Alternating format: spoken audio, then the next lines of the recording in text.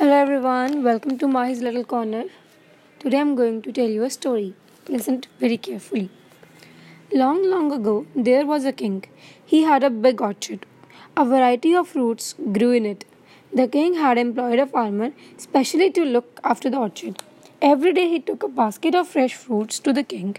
One day the orchard was full of ripe and fresh guavas and berries. The farmer packed these fruits in two different baskets, but now the farmer was little confused. What should I present the king today? Should I take the basket of guavas or the basket of berries? After thinking for a long time, the farmer finally decided to take the basket of berries to the palace. When the farmer reached the palace, the king appeared to be in very strange mood. He picked up a berry from the basket and threw it at the farmer. The berry hit the farmer on his forehead. The farmer said, "Ah, God is kind." But this did not pacify the king. He threw few more berries at the farmer, but every time berry hit the farmer, he would only say, "God is kind." The king was astonished. He said, "My dear man, I threw many berries at you. They hit you on your forehead. Still, you repeated the words, 'God is kind.' Can you tell me why?"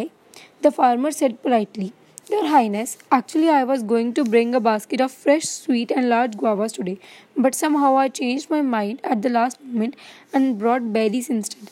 Can you imagine what would have happened if I had brought the basket of guavas today? But I can imagine it. So every time you hit me with it, berry, I said, 'God is kind.'" The king realized his mistake and apologized to the farmer. He honored the farmer and gave him a handsome reward. Thank you very much. So, moral of the story is stay positive. Bye.